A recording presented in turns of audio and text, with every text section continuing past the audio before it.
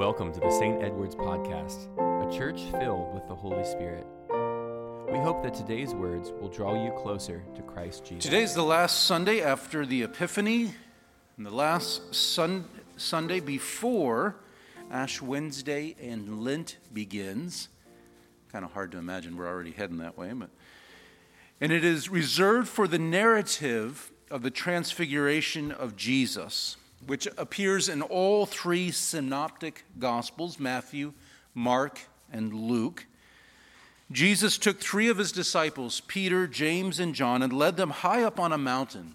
And suddenly his clothes turned white so that the disciples' eyes were dazzled. And then appeared two great prophets, Elijah and Moses, and they started talking.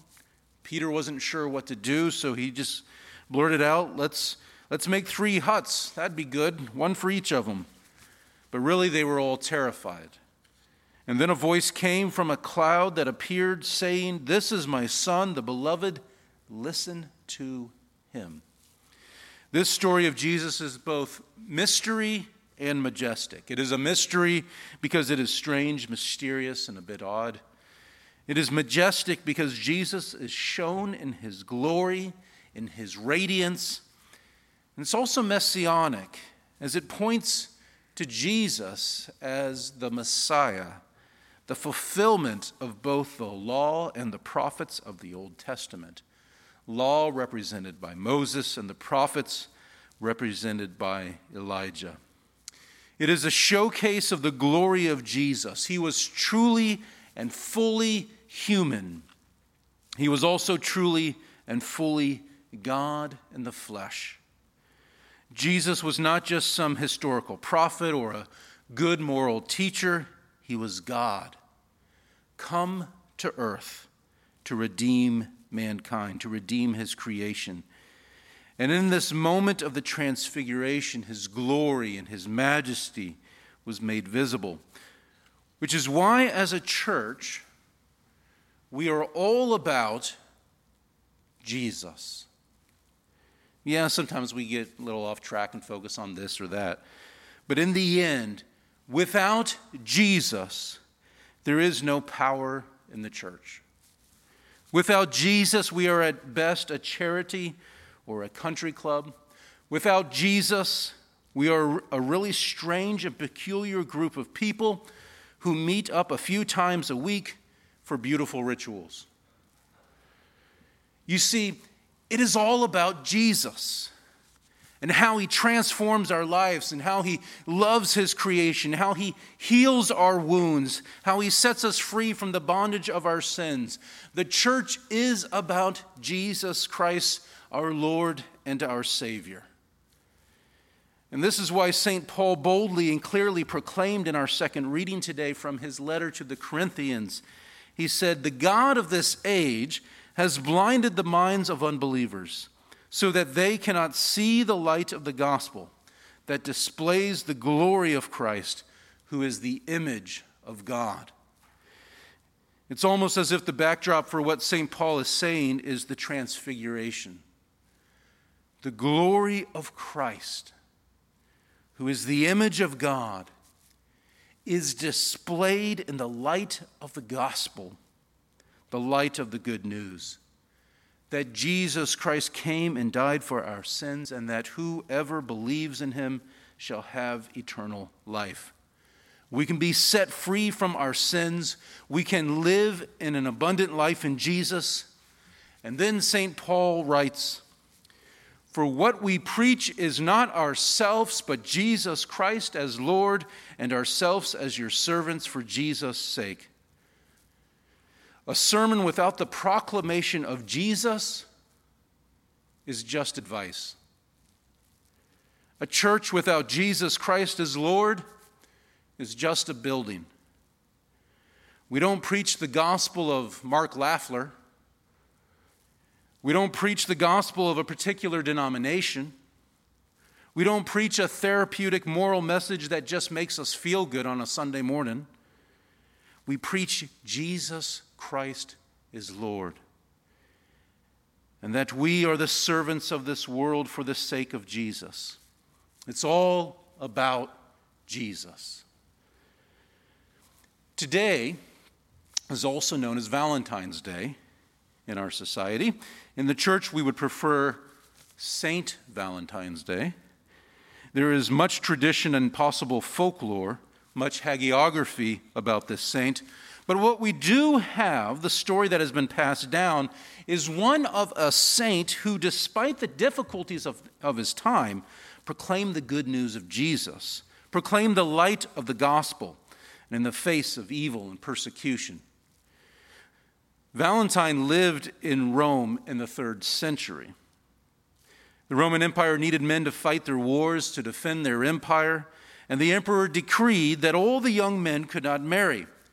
Now, Valentine, a clergy person, tried to help the persecuted Christians through this event, disobeying the law for the sacramental rite of marriage. And he was thrown into prison. And while in prison, children sent him cards, and one little girl in particular who was blind brought him food. And Valentine prayed for her, and she was miraculously healed. And Valentine sent her a letter to follow up with her, and of course, signing it, "From your Valentine." That's the tradition that's been passed down. But we do know that he gave his life for his faith, a martyr, on February 14th at around the age of 44 years old. He would not deny his faith in Jesus. He was faithful to his calling to proclaim Jesus Christ and not his own glory. Today, February 14th, is also a feast day in our church tradition. However, not of Saint Valentine. That is not actually in our book of Holy Women, Holy Men. But it is a feast day of 2 brothers, Cyril and Methodius. And they are certainly overshadowed by the cultural celebration of St. Valentine's Day, but they are not less important. Cyril and Methodius were brothers born in Thessalonica. Cyril was a deacon who eventually became a missionary. Methodius was first the governor of a Slavic colony and then turned to the monastic life and was later elected abbot of a monastery in Constantinople. And in the 9th century, they both answered the call to be missionaries to the Slavic people in Moravia. They invented an alphabet to communicate with the people, which is still used today in some parts. But not everyone appreciated this. German clergy opposed their preaching and writing in Slavonic. And while asking for help from Rome, Cyril died. Methodius was eventually imprisoned after years of harassment on the part of the German bishops, and he was charged with heresy. However, he was eventually released with the help of Pope John VIII and completed a Slavonic translation of the Bible. At his funeral, which was celebrated in Greek and Latin and Slavonic, it is said that the people came together in huge numbers, for Methodius had been all things to all people, that he might lead them all to heaven. These brothers, by the power of the Holy Spirit, brought the light of the gospel to a hostile and divided people. They did not fold under pressure. They did not proclaim themselves, but they proclaimed Jesus Christ as Lord. And that is our lesson for today. We are called as Christians not to proclaim ourselves, but to proclaim Jesus Christ as Lord. Our ministry, our calling is to represent Christ, bearing witness to him wherever we may be. Retired Bishop Edward Little put it this way. He says, Christian ministry is living out whatever you are doing for the sake of Jesus Christ, whether the task is within the church or well beyond it. When our ordinary occupations are devoted to Jesus, showing the love of Jesus to customers and supervisors and co-workers, our occupations, the things that we do, become our ministry. When we share the hope and love of Jesus with our children, imparting the values of the kingdom of God to them, parenting and grandparenting become part of our ministry. To quote Bishop Little again, our daily calling becomes a divine calling when it's offered to Jesus. When we share the hope of our faith with our neighbors, family, and friends, we express the glory of Jesus, that glory that was manifested in that moment of the transfiguration. Our faith is in the redeeming work of Jesus Christ. Our hope is that he is returning again to set the world at rights, bringing justice to the pains and scars of this world.